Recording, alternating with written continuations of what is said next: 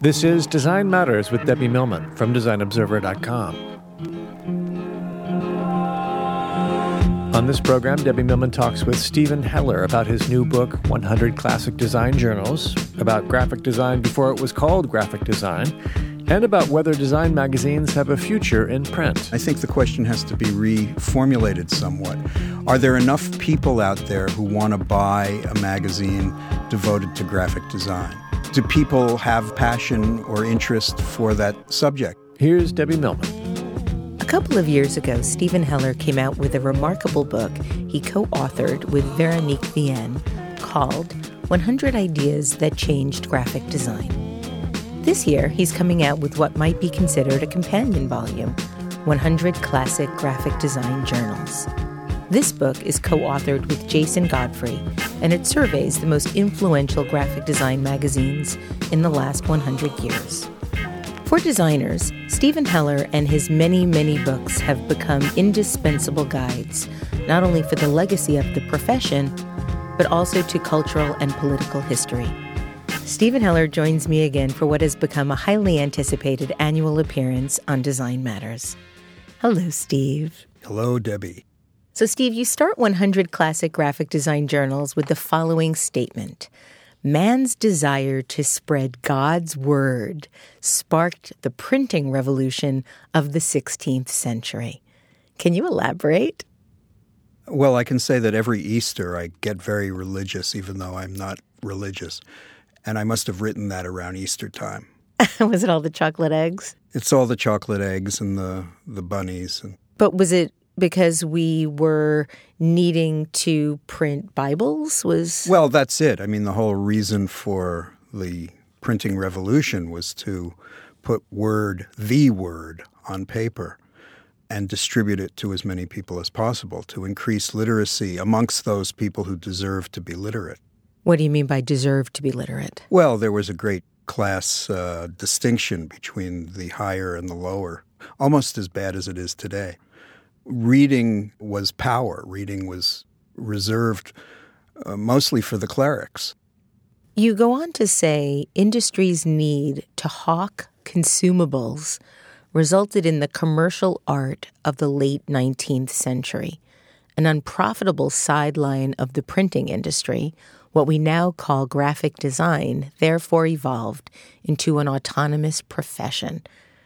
I had to read that several times when I was reading the book over and over again, thinking, graphic design was an unprofitable sideline of the printing industry? Mm-hmm. So give us some history here.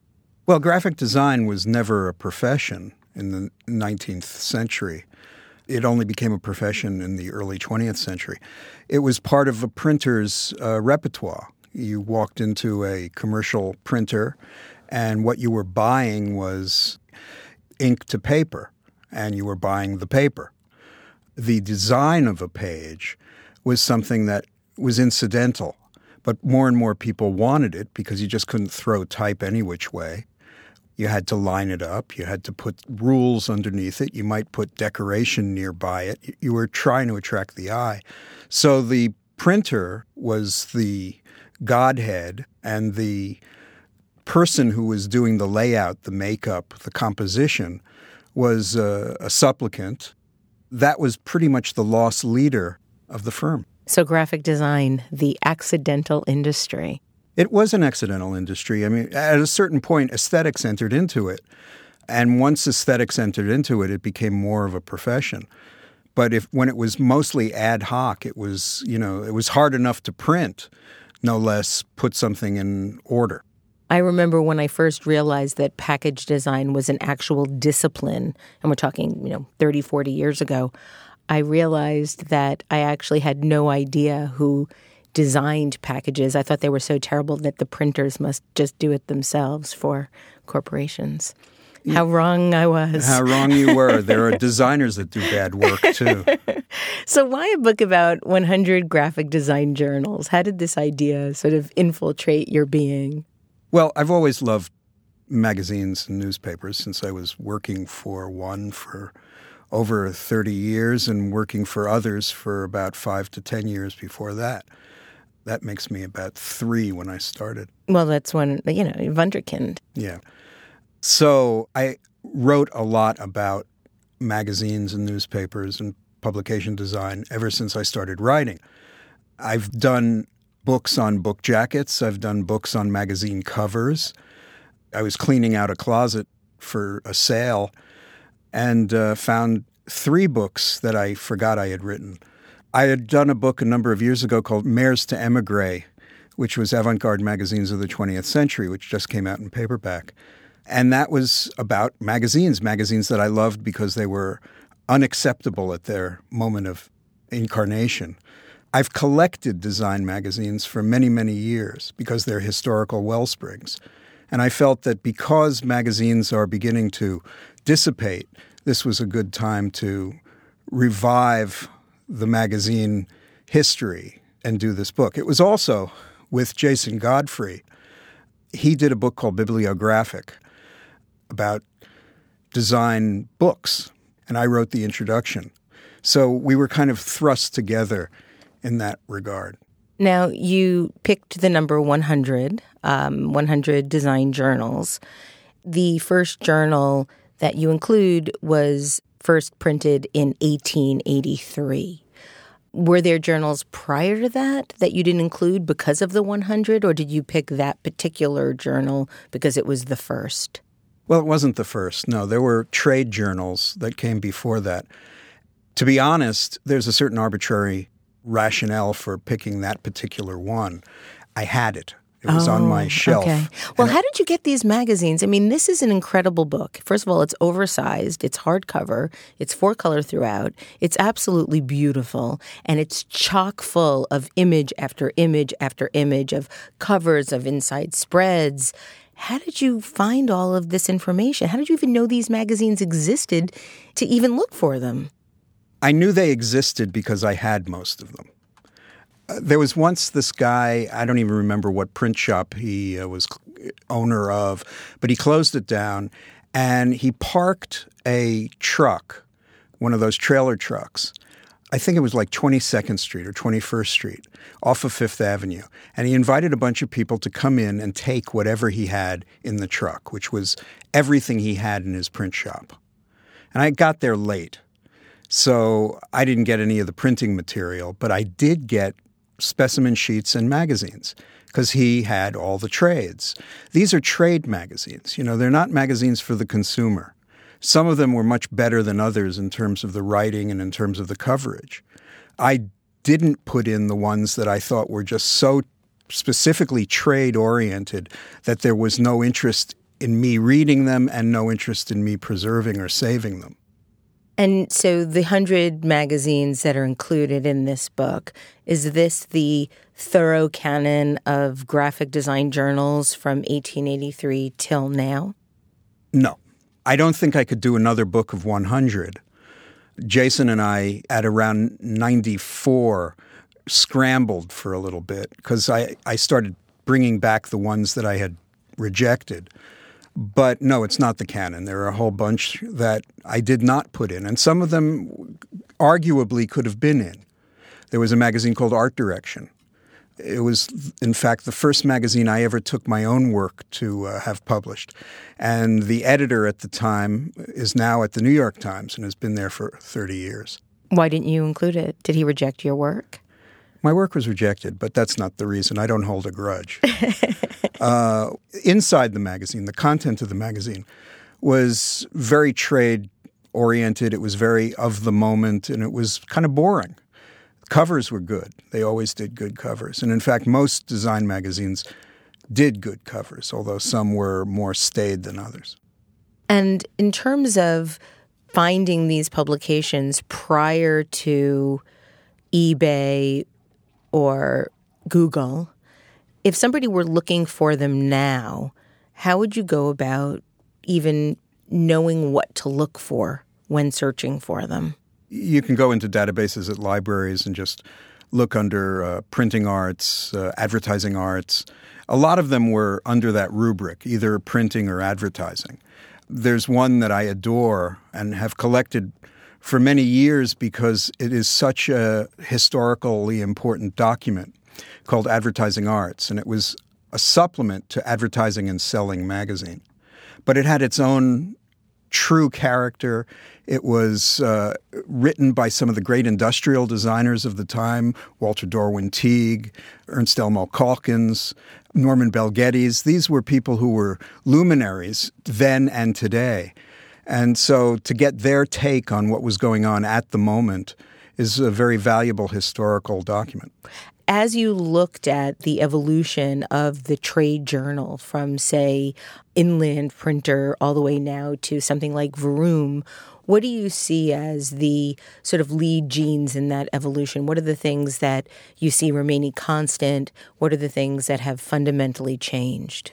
Well, it's interesting. There is very little change.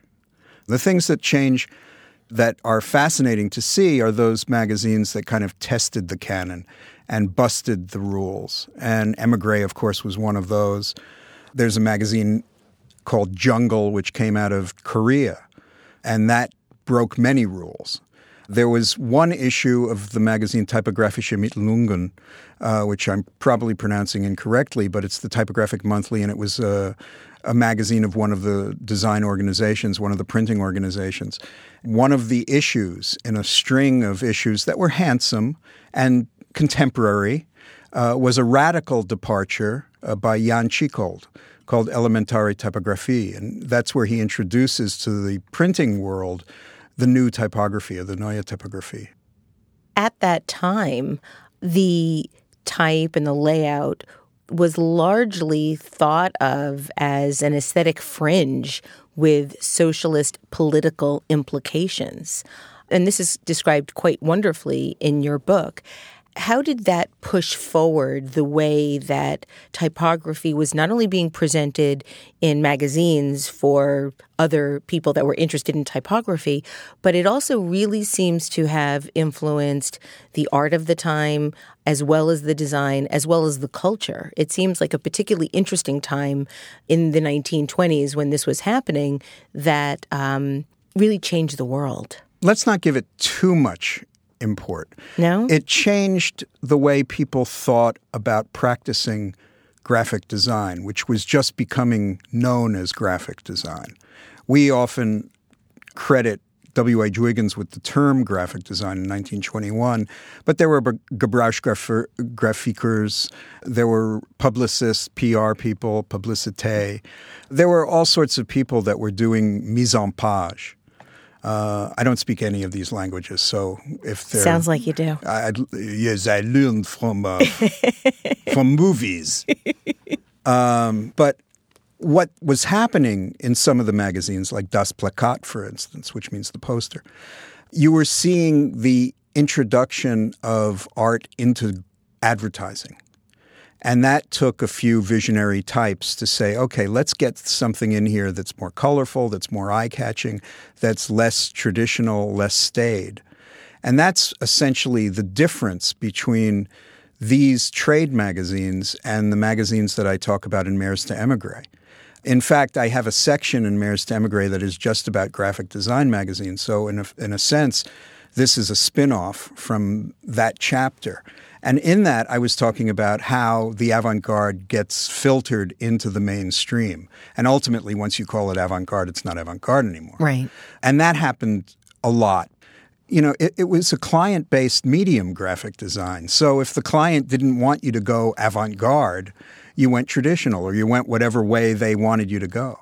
I want to go back to Typografische Mitteilungen for a moment, only because Tschichold's October 1925 issue was an October revolution all its own. I like that.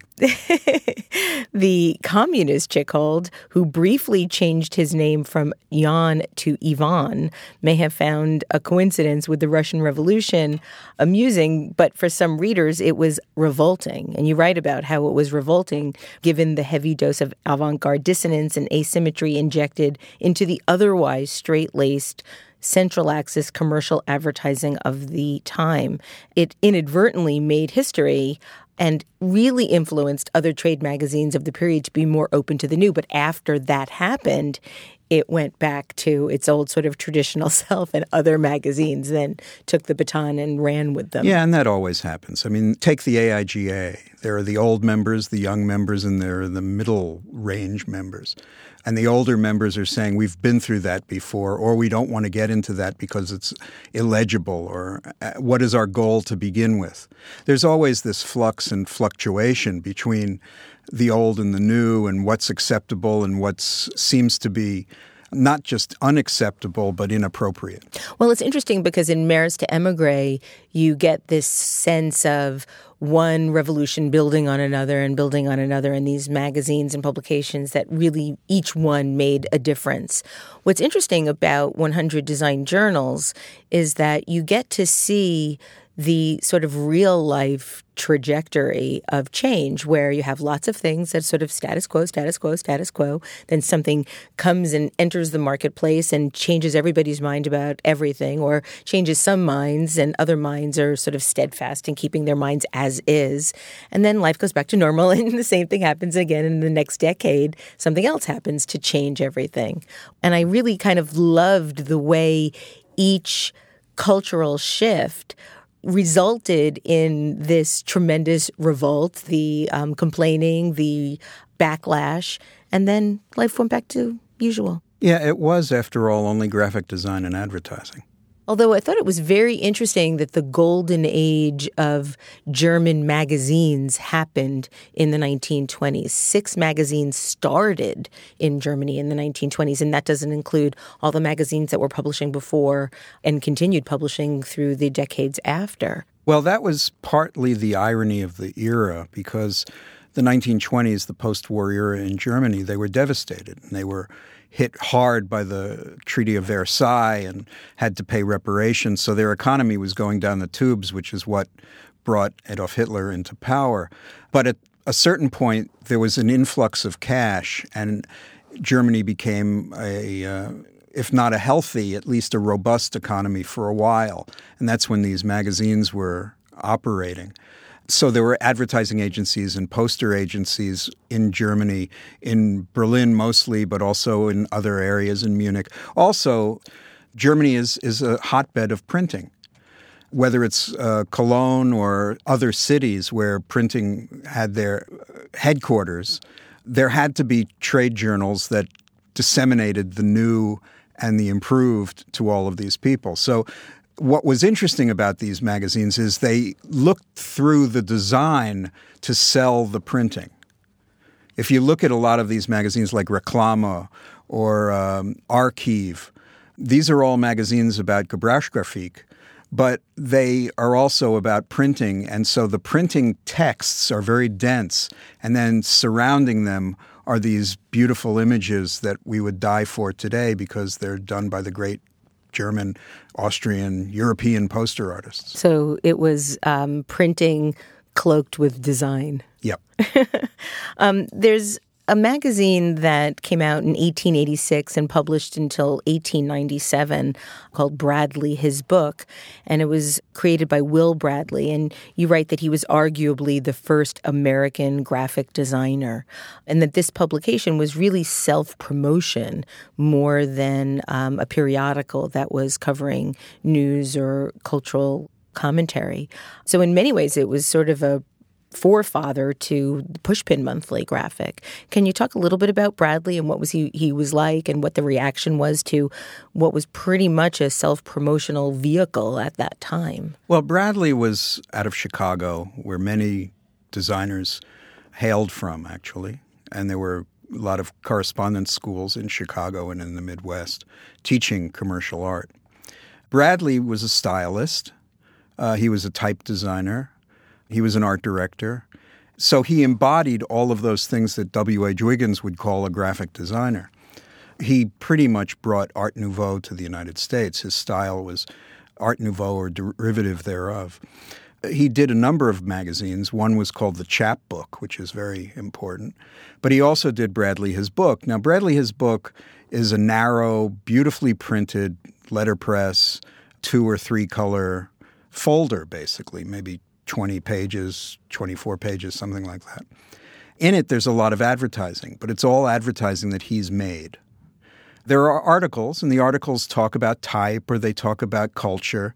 You're right. It's very much like what the Pushpin Graphic, the Pushpin Monthly, the Pushpin Almanac, all of those self-promotionals were. It was about giving your reader, your audience, content, but at the same time, that content was clearly from the studio or the individual that was making the magazine. So it was really an advertorial. Well, it was an advertorial, but it wasn't an advertorial. I mean, an advertorial is so clearly about promotion. The stories are so clearly selling copy. But when Seymour Quast and Milton Glaser and the others at Pushpin did Pushpin Monthly, it was about, they're showing off what they can do, but their content had nothing to do with Pushpin Studios. Even Seymour Quast later did a journal called The Nose, which I edited maybe 10 issues of. It was about promoting himself, but it was more than that. It was about, it's as if you're writing an essay and you're sending it to people through email because you want people to read it, you want people to see it, and then you also want people to keep your name in their minds. You know, it's the kind of thing that we could say that Bradley, his book, was a blog. Yes. I want to read a paragraph about how you described the conditions that were in place when the Pushpin Monthly graphic first came out. You write, designers and illustrators felt a giddy excitement when Pushpin Studios introduced its arresting experimental The Pushpin Monthly graphic. Its creative groundswell altered the course of graphic style and design practice for subsequent generations. Pushpin's principal co-founders, Seymour Quast and Milton Glaser, awoke a somnambulant post-war field with cage-rattling effect comparable to the way the new typography revolutionized advertising and book design and ushered in radical change throughout fine and applied arts in the 1920s. While exhuming Victorian, Art Nouveau, and Art Deco mannerisms, Pushpin remained contemporary in a formal sense and fresh in its conceptual outlook. Can you talk a little bit about how and why Milton and Seymour wanted to create this new vehicle for promotion and for design reporting? I remember I was 17, and I met this artist because I was actually an art director when I was 17. And I met this artist who showed me the Pushpin graphic for the first time. I remember she lived near Times Square when you could live near Times Square. And she pulled out these issues, and I was coming from an underground press background, radical lefty press. I looked at these things, and they were very decorative in my eyes. And she was ecstatic. She said, these things, we wait so long to get these. They come out, every 4 months or something like that. And when they do, they're an inspiration. They're a tonic. And I looked at it and I thought, it looks so old. It looks like post-psychedelia. And I was wrong, of course. You look at things differently with youthful eyes, ignorant eyes. And that's what causes you to break the mold. And then you look back at it and think, well, I broke the mold, but that was a pretty damn good mold. Pushpin Graphic ended up being a financial failure, though it boosted Pushpin's reputation and reaped them lots and lots of commissions. Do you think it would have been as successful at the time if it was online? It's the kind of thing that is hard to answer because it requires prescience. Mm-hmm. If it were online and we were in a different society and a different technological culture, it would have a different kind of influence, just as all things going viral today are making celebrities out of nobodies. I'm glad that they had an opportunity to do it in print. But if they were starting out today, Pushpin wouldn't just be a print agency. It would be a video, it would be a digital, it would be all sorts of things that it wasn't. So it's kind of fruitless to talk about what it could have been. It's so interesting, though, to imagine what the possibilities technology have allowed us to be able to create and what, if anything, should or could have been improved with that technology. Part of me feels like that should be exactly the way it was at that particular time, and that's that. But then I think maybe it's just because I'm old. The kind of difficult spreads in the book are the ones where the publications lasted more than 10 years. Is that because they shifted in context? They shifted in look. You know, ID magazine, which started out as Industrial Design magazine, which went to International Design magazine, which went to ID magazine. All I could fit in were 4, 5, 6 covers and spreads. So you don't really see the full evolutionary range of the publication. I would say the same about print in terms of definitely, all the covers. Because you look at the old covers of print and they're brilliant. Not the ones when Rudge was doing the magazine, but even those were kind of nice given the patina they had. But once Marty Fox got into it, and even before that, there were some amazing covers by amazing people. Leo Leone was an editor for a while, and some of those covers were fantastic. CA magazine. I was looking back when it was Communication Arts magazine, when it was originally CA magazine. Some of those covers are brilliant as well. And some of the topics that they covered were terrific, just as print covered some amazing historical things. I've been going through duplicate issues and tearing out articles, and I find that I have piles and piles of things that are historically significant. You'd think that given our sensory overload now, that those types of covers would do really, really well in our society, where they're really provocative, really eye-stopping. Yet it seems that most, if not all, the current graphic design magazines have covers with lots of typography, very little provocation, and a real sense of being a magazine as opposed to a cultural object. And I'm wondering if you have any sense of why that's happened. Is it because of the newsstand? Well, I'm not sure the assumption is totally correct. Okay.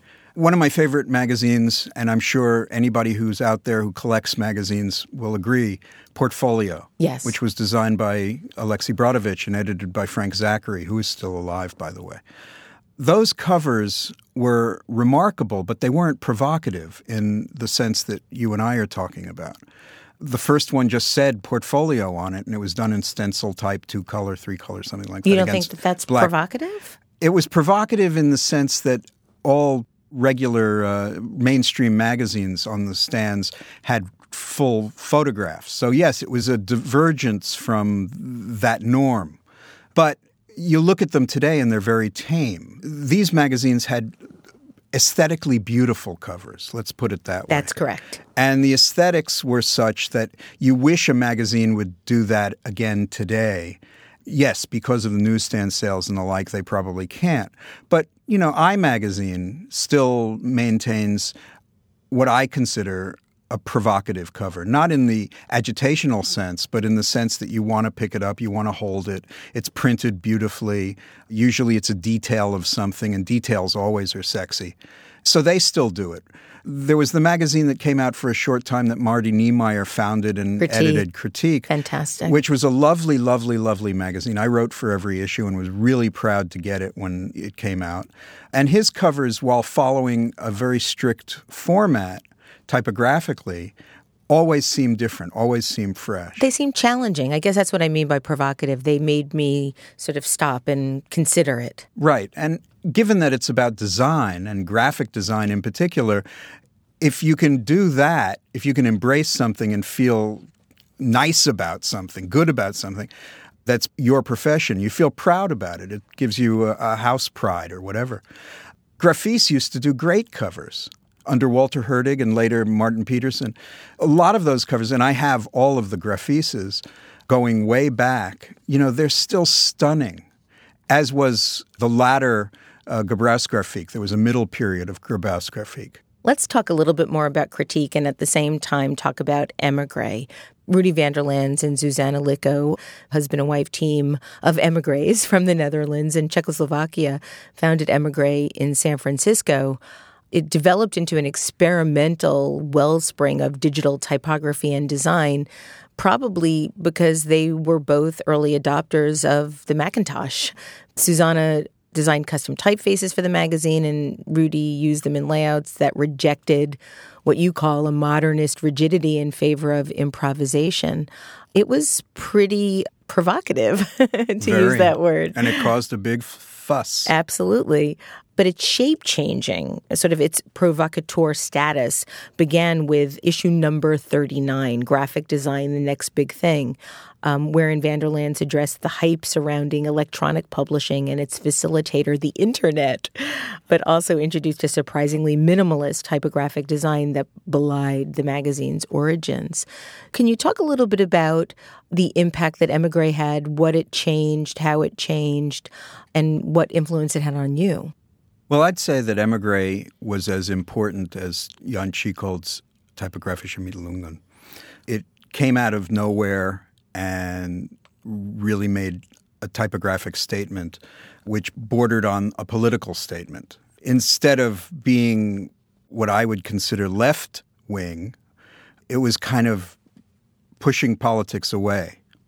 And this typography, the code for the typography, seemed to me at the time a kind of pushing away of all rational thought. When, in fact, I look back on these things and there's a different kind of rational thought. It's all very structured. So I think Emigre started out as a subversive journal, which I don't know whether Rudy and Susanna felt that that's what they were doing. You know, it basically was an organ for their type foundry. Not unlike Bradley the book. Exactly. So it made a statement. It got people involved. It got more people involved in graphic design than anything else of that particular era. And in many ways, I feel that Emigre positioned the designer as artist, as provocateur, as cultural commentator, as somebody important. Well, let's say this. It positioned the designer as author. Yeah. Which is the term that I use and my co-chair, Lita Tellerico, used for our MFA program, Designer as Author and Entrepreneur. And I think they did both. They were entrepreneurs. They were authors of content. The design was their content to a certain extent. But it was beyond that. I mean, they did things that were they did evolve. They didn't stand still. And it wasn't like, okay, now we're going to do a redesign. That has happened with every magazine. It's now time for a redesign. Theirs seemed to evolve naturally. There was an organic quality to it. It seemed like the world was redesigned after their magazines came out. More or less, yeah. So Emigre ran from 1984 to 2005. Critique ran from 1986 to 2001. You write that when Critique premiered in the summer of 1996, its founder, Marty Neumeier, was reacting against the fact that most professional journals revolved around personalities, techniques, materials, and awards. And there was no criticism, no discussion of the internal experience of being a designer. He imagined a journal that would debunk a lot of the priesthood nonsense of current design while honoring the true geniuses and heroes of the profession. I should reread this book because I like what you're reading. It's really fantastic. I was like, wait a minute. I was reading both of these magazines at the time, and I was fully involved in the design culture and watching it all happen. And it seems to me that if you look at what Emigre was doing, the stance against Emigre wouldn't have necessarily seemed to be critique, yet it was. Well, it was and it wasn't. Marty did a beautiful job. He had been involved in graphisme at some point as a writer, and his approach to design was more traditional. But it was traditional in a very modern sense, the way Kit Heinrichs was traditional, the way Marty Peterson was traditional. It was contemporary. It didn't go out of its way to be revolutionary or / revolting. I love the word revolting. You know, so you look at those magazines, they kind of look like great corporate annual reports, which is where he also came from. The content was good. It framed the content very nicely. I mean, I always loved when people made flat surfaces look dimensional, and Marty was great, or his design staff was great at taking a magazine and putting a shadow underneath, Yep. To give you that illusion. Very white paper, traditional magazine size. The color was well printed. It wasn't overglossed. Seems like the Apple designers probably took a lot from Marty Neumeier. You know, you look at Apple's design and you look at Marty's design, and it's something you want to hold on to. I mean, going through them for this book, they were as fresh to me as they were when they first started. It's a different experience Emigre, I have all those issues and was going through all of them for the book. It was not so much the aesthetic experience that I was involved in. It was the whole gestalt of the moment that it brought back. I gained a new appreciation for the aesthetics and for the logic within that aesthetic system. But you experience them differently. Does it seem dated now that work is what I would consider, looking back on it now, so influenced by the 90s? You know what's interesting about most of these design magazines, and you may not agree with me having seen the book, nothing seems dated. Interesting. The things that seem dated are the real trade magazines that just didn't use, that had columns of typography or columns of type and a straight headline and a picture. Before they were using graphic design to cloak the printing. More or news. less. But even the covers then were kind of neat. Most of these magazines, to me, from my vantage point, don't seem dated. They seem like they come of a particular time, but being dated is a pejorative. Being of a time is not. So Emigre lasted for 11 great years. Critique lasted for 5 or 6 years. There are some remarkable magazines in your book that lasted for 2 years. And when I look at a magazine that lasted for 2 years, that was radical, that made a difference in those 2 years, I can't help but wonder, what was the flaw here? Was it the business plan? Was it the investors? Why and how can you have a magazine that comes out, makes such a big deal, such a big difference, and then disappear all within 24 months? Which one are you thinking of? Well, Bradley, his book lasted a year. Portfolio.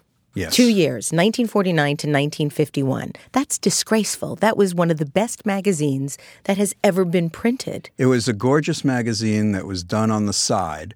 Baratovich was working at Bazaar. Frank Zachary was about ready to go to holiday. It didn't have any money. It didn't take any advertising.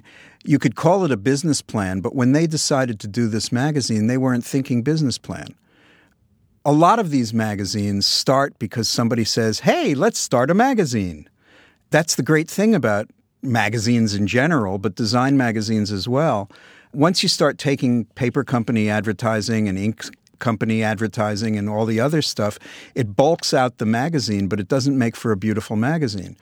And if you're a design magazine, you either have to decide you're going in the trade direction and you're going to do all this stuff and you're going to sacrifice and just have a little editorial well, or you're going to go the distance and make a magazine that's about the subject that you're dealing with, which is design and aesthetics and beauty and ugly and all of those things, and let the chips fall where they may.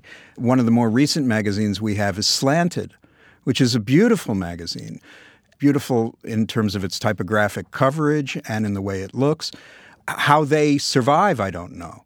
And there are some printing magazines that were started printing in the late 1800s that are still being printed today. Yeah. Of the 100 magazines in the book, 28 are still being published, but only 3 are being published from before 1950, print and communication arts among them. What do you attribute to their longevity? They were set up as businesses. And in the case of CA, it's still a family-run business. And in the case of print, it has gone through a number of owners, but it started as a business passion of Robert Cadell, who was its original founder. Well, he bought it from the Rudge family. You know, I look back at some of the old issues, and they're very thick, full of advertising.